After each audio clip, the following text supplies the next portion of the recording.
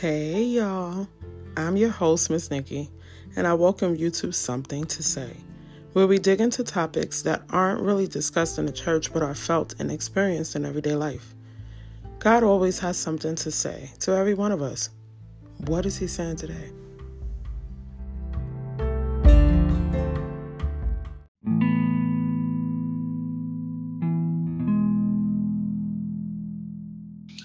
Hey guys, welcome back to another episode of Something to Say. Tonight we are going to be talking about sleeping with the enemy.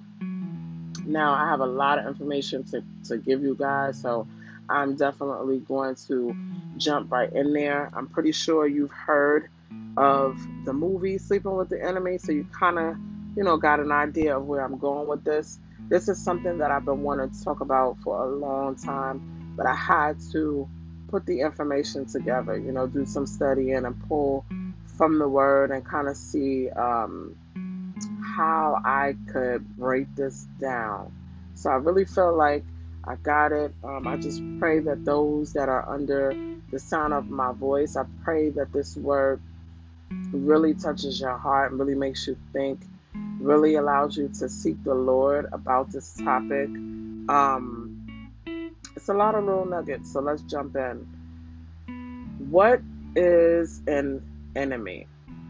Google's definition. I have two. So the first one says a person who is actively opposed or hostile to someone or something. Number two, a hostile, nation or its armed forces or citizens, especially in time of war. Number three, a thing that harms or weakens someone else. Okay, so we got enemy. What is the definition of sleep? We all know what sleep means. We all know what it means to sleep. As far as sleep is concerned with me, I'm looking to get as much rest as possible. I love my sleep. In fact, if I don't get all my rest, I am dingy to I don't know what. I cannot figure things out. I don't know what you're saying. I can't get my head on straight if I don't get any rest. So, what is Google's definition of sleep? Now, I have two definitions here. When I discuss these definitions, I want you to think of the spiritual aspect of sleeping. What does it mean to be spiritually asleep? Because this is where I'm really going with this. It's very close when I read this definition. It's very close to how you can be spiritually asleep. Think of the enemy and how he could have you spiritually sleep to things, how he could have you blinded and not able to see what God really called you here for. What's your calling in life? What is your destiny? The enemy uses a lot of things in our lives to kind of keep us from knowing the true call on our lives, to knowing who we are, who God says we are, so that we don't come against him, so that we don't walk in the things that God called us. If we do, we're definitely going to come against him. So he will definitely have different situations in your lives that could keep you spiritually asleep, not conscious to real reality of things. We always hear that the spiritual world is more real than the natural world. It is. And unfortunately, he plays in the natural world. He plays on our flesh. He plays on our natural senses, our desires, the things that we enjoy, whether they're good or bad, whether they're against God's will or not. He plays on those things to keep us spiritually asleep. So let me go into these definitions. Definition number one, a condition of the body and mind that typically recurs for several hours every night in which the nervous system is relatively inactive. The eyes closed, the posterior muscles relaxed, and consciousness practically suspended. Definition number two, the natural, easily reversible periodic state of many living things that's marked by the absence of wakefulness and by the loss of consciousness of one's surroundings is accompanied by a typical body posture as laying down with the eyes closed, the occurrence of dreaming, and changes in the brain activity. Wow. That is a mouthful. Laying down to things, not standing up for yourself, not being conscious of who you are, being in a dreamlike state, no brain activity, no spiritual brain activity, no connection to the Holy Spirit, not even in a position of asking the Holy Spirit what it is that you should be doing with your life, because you are spiritually unconscious. How does these things happen? What does it mean to sleep with the enemy? How does he get us in a sleeping state? So first I'm going to go into what does it mean to sleep with your enemy.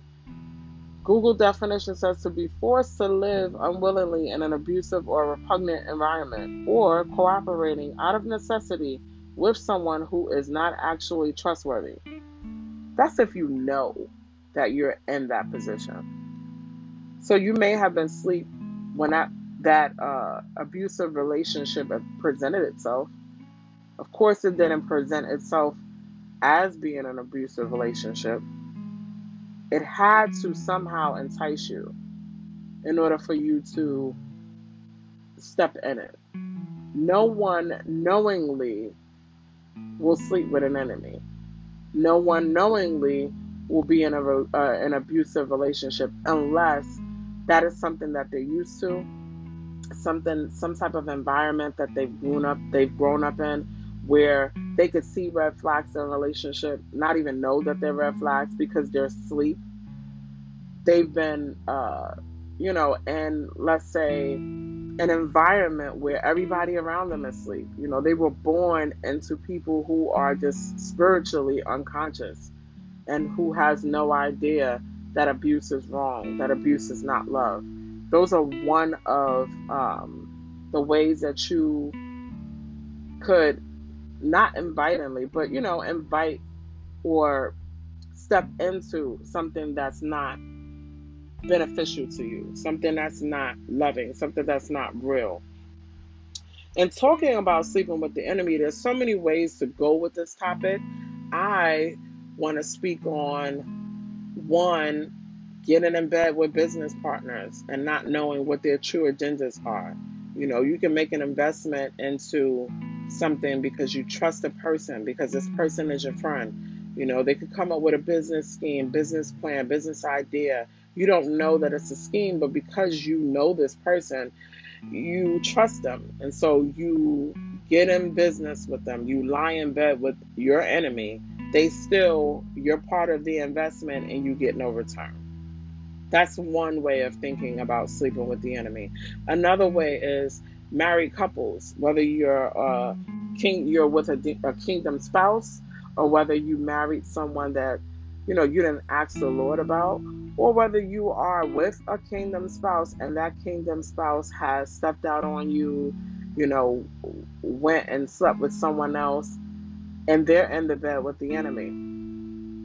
I call that sleeping with the enemy because the person that they're sleeping with, that they're not married to, they're gonna pretend to be this wonderful person that you may think you're seeking, because they're showing you all the things that your spouse doesn't. When you step into a relationship like that, for one, it's manipulation at its finest. A lot of these relationships, side relationships, they want to find out from you what's going on with your spouse, why you guys are having issues. And when you feel comfortable enough, you trust them to tell them what's going on in your life, what's going on with your spouse, if they're not cooking, if they're not cleaning, if, whatever the case may be, if you're telling this outsider, this person that's not in your marriage, your business, they're going to use those things to be everything that you think you desire. Of course, it's competition against your wife. There's so many different stories that I could just go with when it comes to the whole adulterous stuff.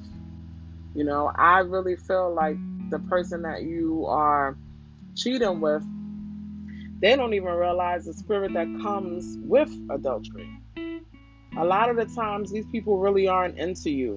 and wouldn't really care to look your way if you wasn't attached to another spouse. But that spirit wants to come against marriage. It wants to come against what God created. God is the true creator of marriage, and there's no way to have a successful marriage without him. And so when you step into that whole scenario of adultery, of course that spirit is going to come against what God has created. You know, the word says that what God has joined together, let no man put asunder. What does that mean? God said that for a reason.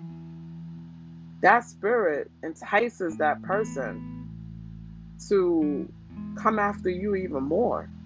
And again, this may be a person that they wouldn't look at you twice if you weren't married. But it's something about being married and the spirit of adultery that intensifies things, makes things worse. Again, you're getting in bed with the enemy. You don't know. You're unconscious. You're in a laying down state with your spiritual eyes closed. You can't see the plots and plans and schemes of this person. This person is really pretending to be something that they're not. They have a few masks on. They want to be everything to you that your spouse supposedly isn't at the moment.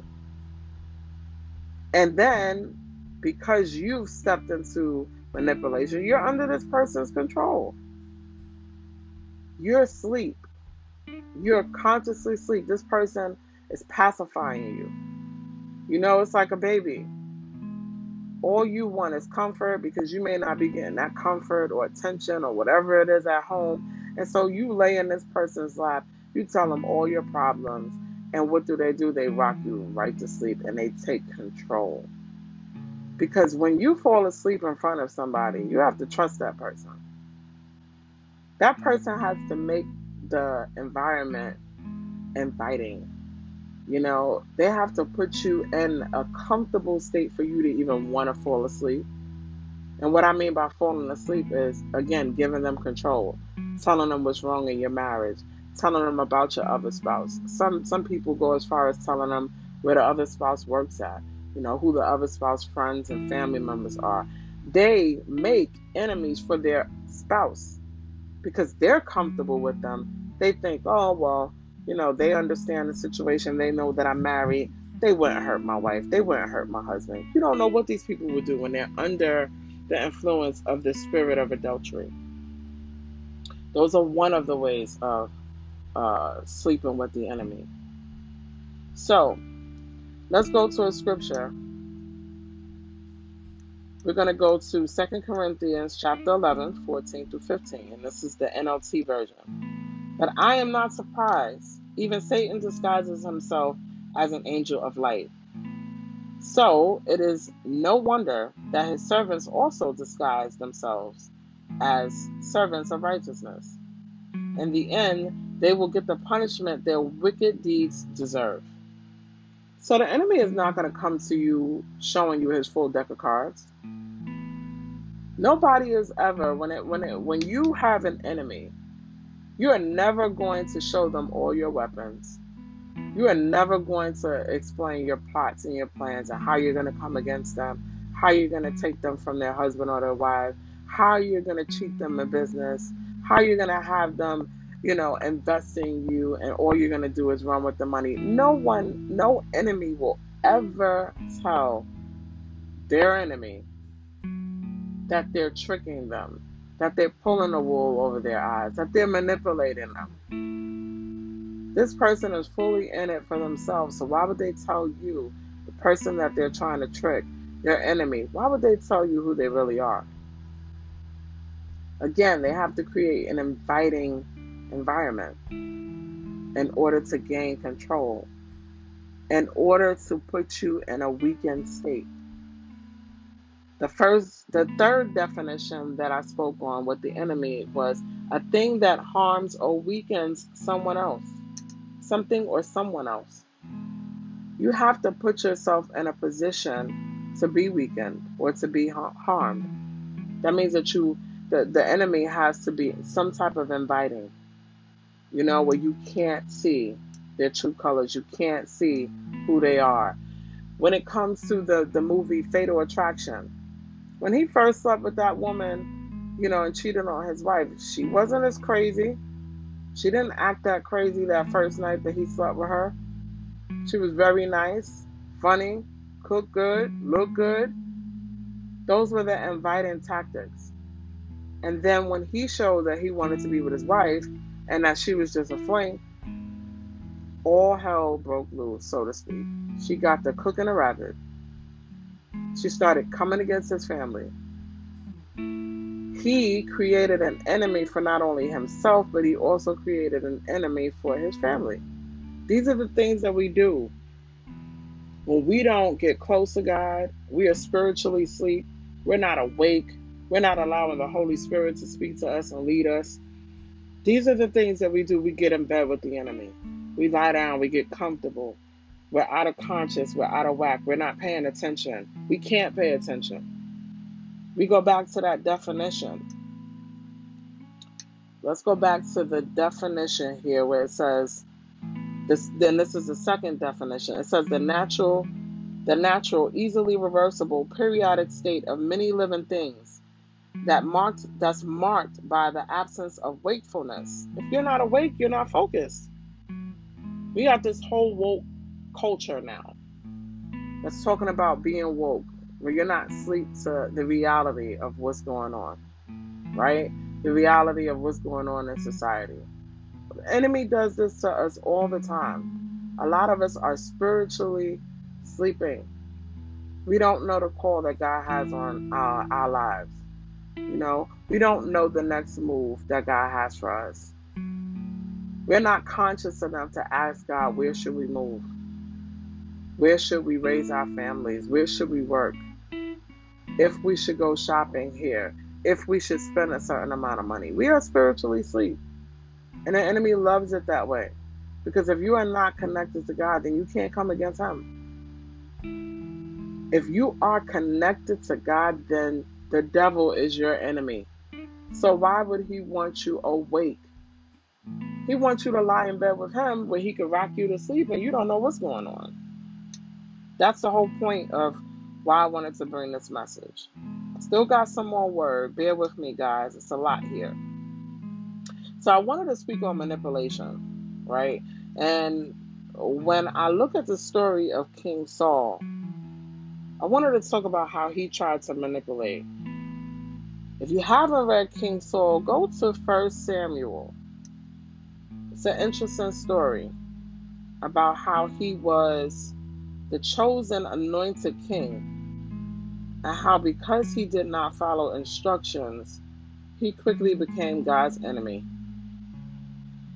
But I want to talk about his manipulation tactic and how your desires are what can get you in trouble. Your desires can put you in bed with the enemy if you're not paying attention. So, Saul gives us an explanation of manipulation. In 1 Samuel, chapter 15, King Saul was sent by the Lord to destroy the Amalekite nation.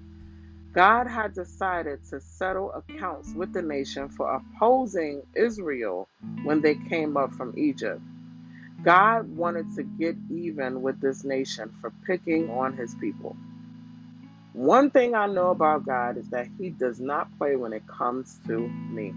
Amen.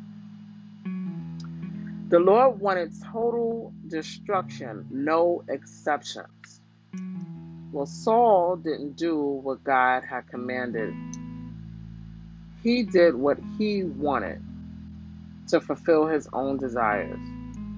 When confronted by Samuel the prophet, who had given him the instructions from the Lord, he tried to twist what was spoken by God.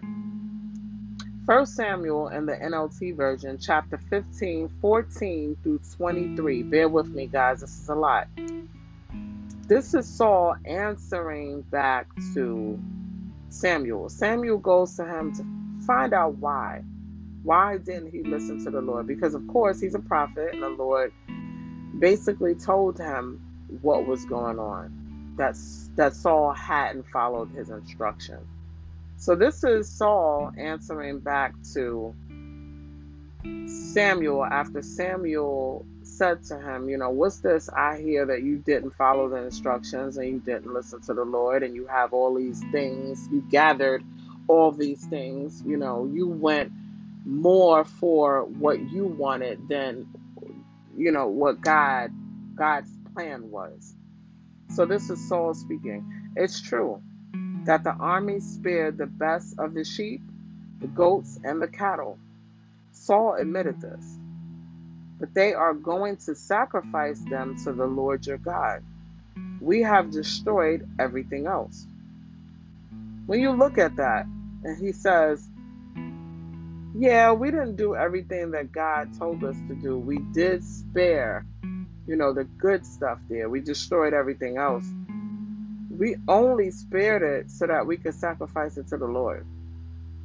Does God want you to disobey him to sacrifice to him? Doesn't make sense. But this is the manipulation. When he looked at what was good, he was greedy. It was a desire to him. He looked at what was appeasing to him, not what would be appeasing to God, not what would be desirable to God. So this is the manipulation here. Like, no, I'm sorry, I didn't do what you said, but I did do a good deed. I mean, hey, the stuff that I thought was good, we're going to use it and sacrifice it to the Lord. Come on. That's crazy to me. That's crazy to me that you could ever even say this to a prophet. God had a plan and you went against it. So this is what Saul says to him. He says, then Samuel, this is what Samuel said to Saul. Then Samuel said to Saul, stop. Listen to what the Lord has said to me last night. What did he tell you? Saul asks. I'm pretty sure he's frustrated because he knows he's wrong. And Samuel told him, although you may think little of yourself, you are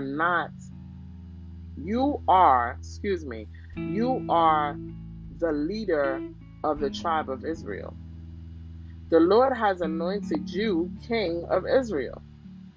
So what is he saying there? Because when Saul first started off talking, he said, yeah, the army did spare the best.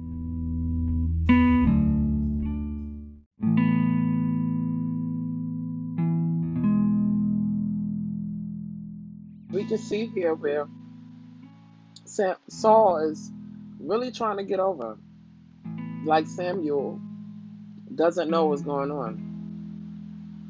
So Samuel continues to go on and says, the Lord has anointed you king of Israel, and the Lord sent you on a mission and told you to go and completely destroy the sinners, the Amalekites, until they are all dead. Why haven't you obeyed the Lord? Why did you rush for the plunder and do what was evil in the Lord's sight? The excuse. Here's the excuse that Saul used. But I did obey the Lord, Saul insisted. But I carried out the mission he gave me. I brought back King Agag, but I destroyed everyone else. Then my troops brought in the best of sheep, goats, cattle, and plunder to sacrifice to the Lord your God.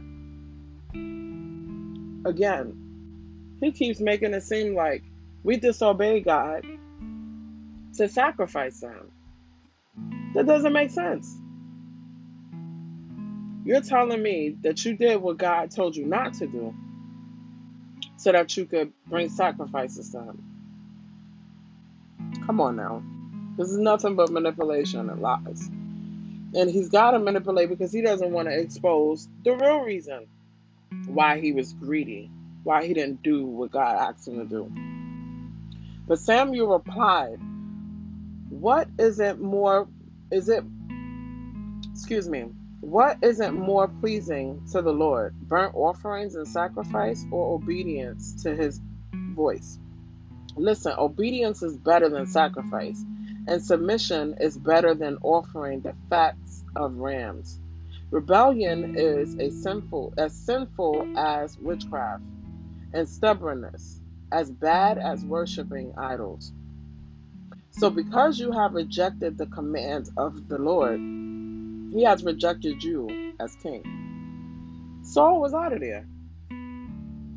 When he tried to manipulate and make it seem like he was doing a good deed for God, even in an act of disobedience, even in an act of being selfish, of course God seen right through that. No one wants a king that could lead a whole army astray. You have these men thinking that as long as they desired it, as long as they saw it as good, it was okay. Everything that we see, or we think that we see, is good for us. It's not good for us. God is the one with the eyes who he can see beyond our desires, beyond what we think we see. God sees the other side of it. Okay, bear with me, guys. Again, this is a lot of information. We do this in relationships, the relationships that are not ordained by God. When we don't want to wait on God for our kingdom spouse, what do? We think about our desires. We think about how we don't want to wait. We think about how some women say, biological clock is ticking. So what do? You get into a relationship with somebody who is not your ordained spouse. They rock you to sleep. They make you think that they're going to give you the desires of your heart. And then eventually that lust that we thought was love runs out. And then what happens? All hell breaks loose. There's so many different ways that I could go with this. As far as relationships that are not ordained by God. You got to stay close to him in order to know who he has for you. Whoever he has for you, their love is not going to run out. It's not, because it's real love. It's real love ordained by God. There's no plots, there's no plans, there's no schemes. This person won't put you to sleep. In fact, this person will be trying to wake you up. This person will be trying to have you draw closer to God. They'll be trying to bring out what they see in you, the calling on your life. They'll know it. They'll feel it. God will expose it to them, and he'll expose what's in them to you when it's ordained. Okay, so how sleeping with the enemy can bring shame and sorrow to a household when we don't wait on God. Here's the story of Abraham, Sarah, and Hagar. We all know the story of Abraham and Sarah. Abraham, our father of faith, he was waiting on God to give him and his wife a son or a child. And God had promised him, because of his faithfulness, that he would make him the father of many nations. But his wife, Sarah, she didn't have as much faith as her husband did. Sarah and Abraham could not conceive. So Sarah thought, I'll just go on ahead and, get my slave girl. She allowed her slave girl to sleep with her man. And she figured that they would take that baby because the baby was the seed of her husband, which meant it was her seed. Because they were married, she figured, okay, we're married. This girl belongs to me. All I have to do is have her have this baby, and we'll have the family that we want. She didn't understand that she was inviting someone else into her marriage bed. There's only supposed to be you, God, and your spouse. Nobody extra. Things change when you sleep with people, especially outside of your marriage. That adulterous spirit comes right in and turns everything upside down. Now, of course, the word doesn't talk about adultery or the adulterous spirit in this particular story, but you could kind of see where things went because of Sarah offering up her husband to her slave. Abraham did sleep with Hagar because his wife asked, and when she got pregnant, she began to look down on Sarah. She thought she was better than her. So Sarah went to tell her husband about it, and he told her to handle her scandal. You created this mess, so you do with your servant what you will.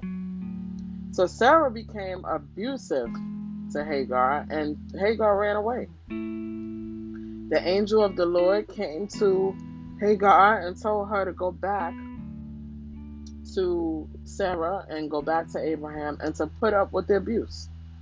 In other words, you know you slept with someone else's husband, so you got to deal with it. I feel like the reason why the Lord had her go back, one, he had promised to bless Hagar because it wasn't really a fair situation. I mean, she was a slave. She had to do what she was told, even if it meant offering up her body for someone else's child, for a man that she was not married to. So when you think about it, back in those days, if a woman lost her virginity before getting married, she was damaged goods. So here it is, she's a human being, but she is someone's slave. And she was only for the purpose of having someone else's child because they couldn't bear children.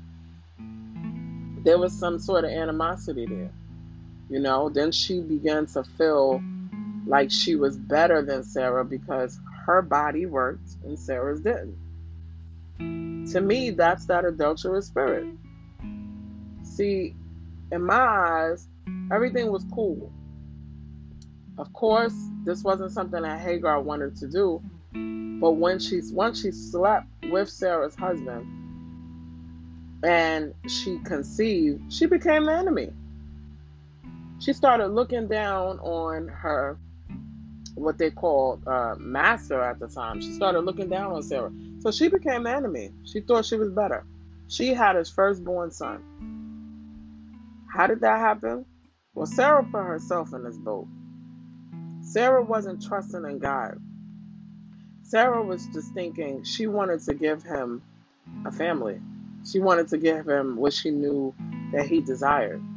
Again, that word desires again. If we don't put our trust in the Lord, we're going to be falling for our desires. We're going to be making stupid decisions that seem like we're asleep, in a dream state, unconscious, not awake, not fully woke, not thinking things through, because we're not trusting in God. We're not using his leadership, his guidance. God can see the other side of things that we can't. When we are so focused on our desires, we are definitely not paying attention to what outcomes could be. What could come of the decisions and choices that we make? What does it truly mean to sleep with the enemy? This had to be a miserable household. Here it is, Sarah's walking around, she's sad, she's uncomfortable, but she made the decision out of her desire to want a child so bad. She made a decision to allow another woman to sleep with her man. Here comes Hagar. Before, she respected Sarah as her master. But then when she felt like she was much better woman because she could handle her man, she could give him something that Sarah couldn't, she became the enemy. She started to lose respect for her. Now, I feel like the Lord had her go back because, again, you did become her enemy. Even though she's abusing you now, don't make it seem like you were fully innocent in this whole thing. You were supposed to provide a child, and that's it. You wasn't supposed to come against her or become her enemy or see yourself as better than her because you produce a kid. So most definitely she had to go back, but God did turn things around for Hagar and her son. as the story goes on. You have to read it. It's a very good story. Well, not story, but it's a very good lesson learned. Now, I want to talk about another scripture. I have Leviticus 20:10. And the man that committeth adultery with another man's wife, even he that committeth adultery with his neighbor's wife, the adulterer and the adulteress shall surely be put to death. This is what used to happen back then. You were put to a physical death. But I see now in today's society, and I've thought about this years ago. You're put to a spiritual death now, and a spiritual sleep and slumber, because the wages of sin is death, and sleeping with somebody's husband is definitely a wage of sin.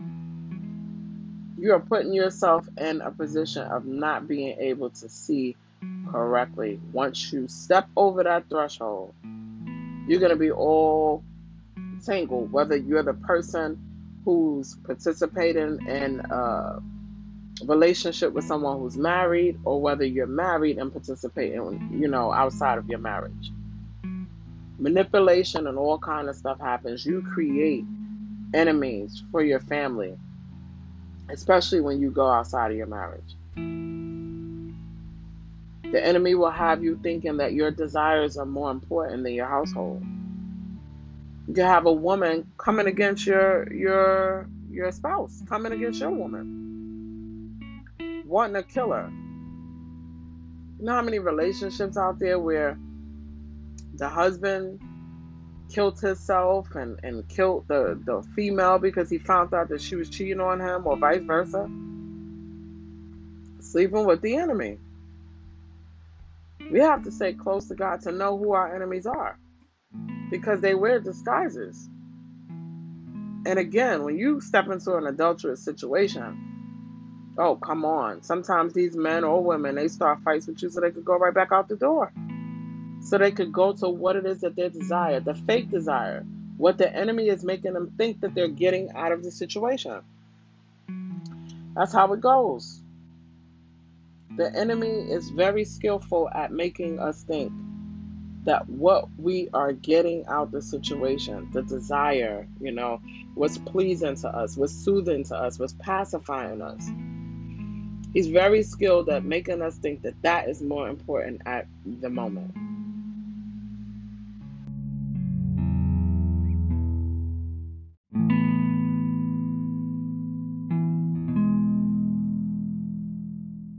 Now we're going to talk about how sleeping with the enemy can destroy the destiny that God has for you, the call on your life, how it can even bring death to you and your family.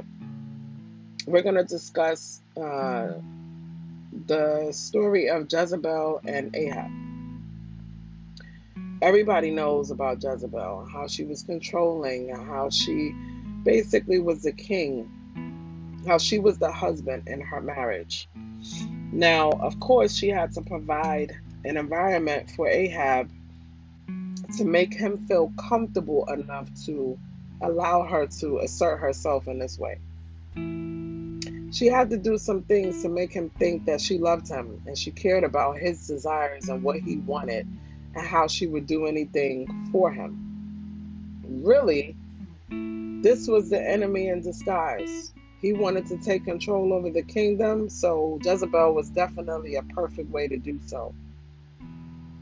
Israel fell into both of these two being in charge of the kingdom of Israel because of their past sins. So God allowed this to happen. But this story is very significant if you pay attention to how Jezebel did things. In this story, I'm going to talk about Naboth. Ahab goes to Naboth and he basically asks him, could he buy his vineyard? But he was told by Naboth that he could not sell the vineyard because this was property that came from his ancestors. The Lord had forbid them to sell it, so it wasn't something that he could do. So Ahab went home and he was very disgusted. He was angry, he was defeated, he was so upset he wouldn't even eat. And so when Jezebel got word of this, the first question she asked him was he king or not? So basically she's asking him, what kind of power do you have? If you are the king, then it doesn't matter whether you have legal rights to his land or not. It doesn't matter what God told him, that he couldn't sell it. You're the king. And because you're the king, you're going to get that land. And so basically what she did was she created a comfortable environment for him. She made him feel like she cared about his desires. She made him think that she was going to take care of everything. A lot of us are in situations because we feel like this person, this enemy that we're sleeping with, they're taking care of things for us. They're pleasuring us. They're giving us our heart's desires. They're doing things for us that nobody else would. This is how the enemy asserts itself in your life. This is how the enemy puts you to sleep. This is how the enemy blinds you and not allows you to see what he's actually doing. The whole point of Jezebel doing this was to take full control. To put her husband in a position where he listens to what she says because she has him under the impression now that she cares about what it is that he wants and that she would even kill for him. So basically what she did was she wrote a letter and basically sent, it says, so she wrote letters in Ahab's name, sealed them with his seal and sent them to the elders and other leaders of the town where Naboth lived. In her letter, she commanded that they call all the citizens together for a time of fasting and give Naboth a place of honor. So she wanted to trick Naboth as well in order to get him there. She wanted to make Naboth think that he was being honored. She wanted to make him feel like he was being praised for something in order to come against him, in order to take from him. She rocked him asleep. This is another form of being asleep. Not necessarily sleeping with the enemy, but this is another way of how the enemy manipulates. Praising you, making you think that you all of that just to take something from you. It's crazy. So what she did pretty much was, once they got him to a place of where they made him feel like he was being honored, they then blamed him they accused him, it says, of cursing God and the king. And then they took him out and stoned him to death. This was all to take away his vineyard. So they killed an innocent man, but look how they seduced him into doing it. They tricked him and made him think that he was being honored when he was actually walking into a death trap. So I'm going to also read on the punishment that Jezebel and King Ahab received because of their dirty works. This is how the enemy can lead you into or lead you away from the destiny or the calling on your life. These are the cause and effects of what could happen if you, one, tie yourself to somebody who's not ordained for you, who's not your kingdom spouse. Or if you are in a relationship with somebody who's your plain, flat-out enemy, but you can't see it. See, Ahab wasn't looking at the fact that this woman wasn't staying in a woman's place, that she was trying to take control of the kingdom. He was looking at it as, she's going to get me the thing that I want. I came home upset because I couldn't get this vineyard, something that I desired, but my wife is going to take care of everything. That's what he thought. And in the end, what did it make him look like as king? It made him look weak. It made him look foolish. Not only that, this is a woman who worships other gods outside of what your lineage is. You're supposed to be worshiping the God of Abraham, Isaac, and Jacob. And here you are bowing down to Baal because of your desires, because of your wife tricking you and making you think that she could provide for you what nobody else could. All a trick and all a plot to control or have control over the kingdom. So let me go on and read this. From what his wife did, he received a punishment. 1 Kings 21:17-25. This is going to be a long read, guys. Bear with me. But the Lord said to Elijah, go down to meet King Ahab of Israel, who rules in Samaria. He will be at the Naboth's vineyard in Jezreel, claiming it for himself. Give him this message. This is what the Lord says. Wasn't it enough that you killed Naboth? Must you rob him too? Because you have done these things, the dogs will lick your blood at the very place where they licked the blood of Naboth. So my enemies, you have found me, Ahab exclaimed to Elijah. Yes, Elijah answered, I have come because you have sold yourself to what is evil in the Lord's sight. So now the Lord says, I will bring disaster on you and consume you. I will destroy every one of your male descendants, slaves and free alike, anywhere in Israel. I am going to destroy your family as I did the family of Jeroboam, son of Nebat, and the family of Baasha, son of Ahijah.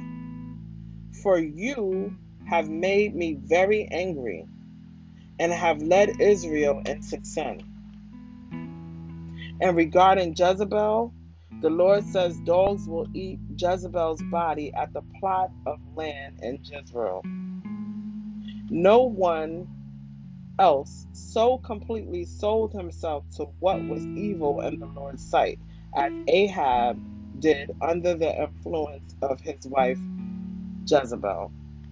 Ahab knew there was no way for him to get that vineyard. He knew whatever his wife would do, it would be wrong. But he didn't care. He was getting what he wanted. Influence. He was manipulated. That's the thing. We sit back and we lay down, just as the description of sleep gave. We lay down and we're unconscious because we're so fixated on what it is that we want.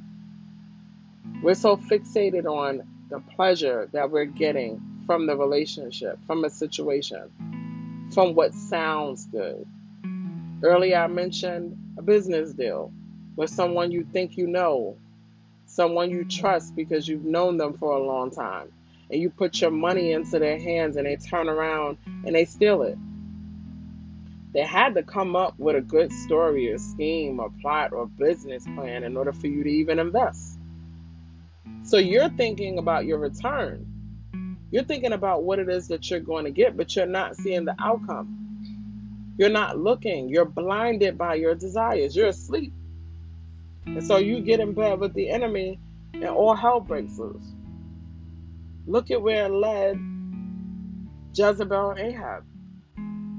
Jezebel was definitely going to get her just dessert because she was evil and because she worshipped other gods or the god Baal, and because she killed she did so many evil things. You'd have to go into the scripture, 1 King, and read it all. What she did and who she was and how she did it.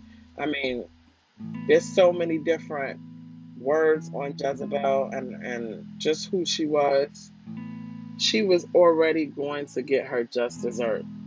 We heard it when we read the scripture as speaking on how Satan comes disguised. It says that, of course, his servants will disguise themselves as well. But in the end, they will definitely get their just dessert. Same situation with her. She didn't care, though. She didn't care. To me, Jezebel was one of those people that she lived for today. As long as she had control, she was going to get what she wanted. She was going to do what she wanted. Her husband couldn't see that.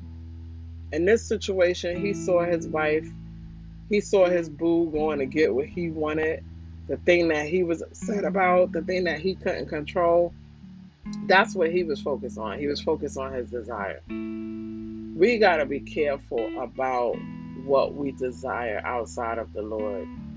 We got to sit down and really get close to God and ask Him to make our desires, or His desires, ours desires, excuse me. We want the desires that God has for our lives. We don't want our own desires because we're blinded by what it is that we desire. When you desire something, you only see one part of it. You don't see the whole situation. Going back to men in adultery or women in adultery, you're looking at what you think you're getting. When all reality, the grass is not greener on the other side. There's all type of, I used to watch this show on TV One called Fatal Attraction. There's so many different stories on how these people get into relationships, not necessarily marriage all the time, but how people get into relationships. They sleep with somebody and the person kills them. They didn't know they were sleeping with the enemy the whole time. You never know. But you will know if you stay close to the Lord. You will know if you keep God in your life. If you stay close to Him, you'll hear His voice. You'll hearken unto His voice, and you'll know who's good for you and who's not. These people come with masks. And now it's like more masks out there than ever. Especially when it comes to the adulterous situation. Those women don't really want you. Those men don't really want you. They want to come against your marriage. That spirit in them wants to come against your marriage. It wants to come against your household. It wants to tear down what God has created. You begin to behave in a way that comes against your whole household, comes against your wife, comes against your children. You destroy a whole family over your desires and what's pleasing to you. You become selfish. You're asleep. This person has rocked you to sleep. They've made you think that they want you and that they could treat you better. I always said, those mistresses, those mistresses, or let's put it in the male's perspective, they don't really love you. They don't love you like your wife does, especially if you're a cheater. 9 times out of 10, the wife is the one who loves you the most because she knows you better than any woman that you can go out there and get. She's put up with a lot of your junk. He's put up with a lot of your junk. And if you are selfish enough to go out there and cheat and destroy your family for one night of desire, or however long it may be, come on. At the end of the day, this person is helping you cheat on your spouse. You don't think that they're a cheater? You don't think that they're plotters? You don't think that they're some type of enemy? They're helping you come against somebody that didn't hurt them, that did no wrong to them. Most of these people that do it, come on, there's all kinds of reasons why. The person that's in a marriage, they lie. The person that's sleeping with somebody that they know is married, they lie. Sometimes people don't know that the person is married. It's just all kind of entanglements and screw-ups. But the whole point that I'm trying to make is when you sleep with the enemy, you are asleep.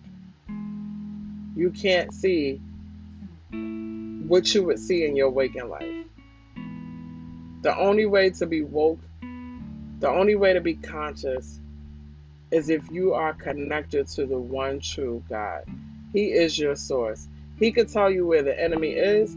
He could tell you what kind of mask he got on. He could tell you any and everything that you want to know that would help you. become who He's called you to be. But you have to stay close to Him in order to hear and to be directed and to be led. I remember asking the Lord about somebody, and I kid you not, I went to sleep, and clear as day, God gave me the whole picture. He showed me exactly who that person was. Sometimes we ask God to show us things and we think it'll take time. But God knows your heart. He knows what decisions we're going to make if He's not informing us. Just like us with, our children. We know we don't inform them of certain things. They're going to make mistakes. They're going to do things that's going to hurt them in the long run. God is our protector. God is our covering. The Lord is our covering. He's going to keep you. He's going to cover you if you desire. He doesn't push Himself on anyone. He's not the manipulator. He doesn't disguise Himself. He doesn't have a reason to be in disguise. The word says that the enemy came to steal, kill, and destroy. He's not going to present that to you. He's not. What killer is going to come up to you and say, hey, I'm going to kill you? Unless they really have you at a weakened point. But if you're in a place where you could get away, he's definitely not going to tell you that he's about to kill you.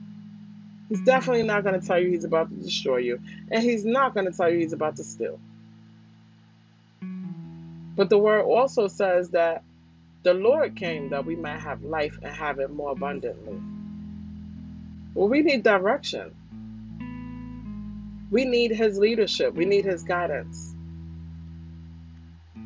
The only way to do that is to accept Him as your personal Lord and Savior. Accept Him as your Lord and personal Savior, and He will guide you. His word says that He will never leave you nor forsake you, and I am a witness of that. I am a true witness of God being by my side. It may not always seem like it, but He's there. And the things that He does for me, the doors that He opens for me, the way that He covers myself and my children, the way that He covers my family. The Lord has kept me so, and I am so thankful to Him for it. I am in a state of mind where I'm not making no decisions without Him. It's too scary out here, with all these different genders, these different personalities, these different mental illnesses. It's just different.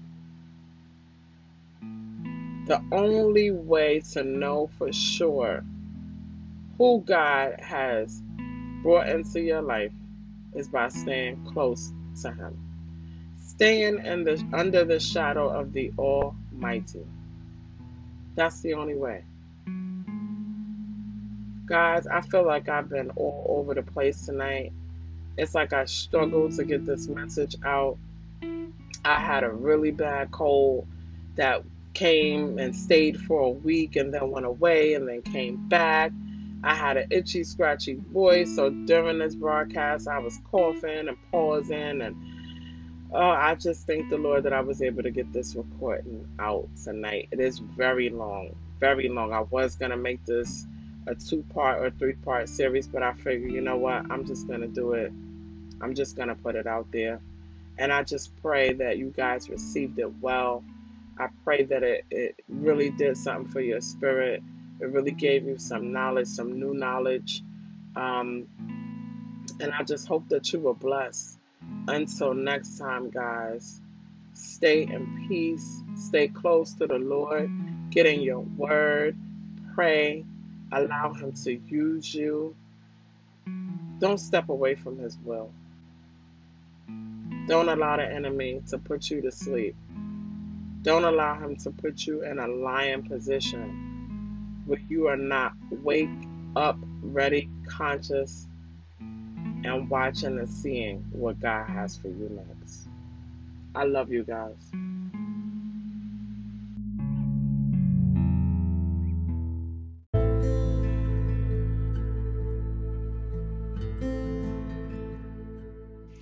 Thank you for tuning in to Something to Say. For updates, please follow me on Instagram. Something to Say Podcast 21. That's SOMETHING, the number 2, SAYPODCAST 21. This is where you can contact me for updates on new uploads. You can also comment, like, and share posts. At this time, there is no way to leave a comment with your feedback on each episode. Please send in DMs on your topics that you'd like to discuss. Also, prayer requests or questions that you may have. Those of you requesting certain topics can do so anonymously. I pray that the words spoken today will take root in your heart and feed your soul. Until next time, be blessed in the name of our Lord.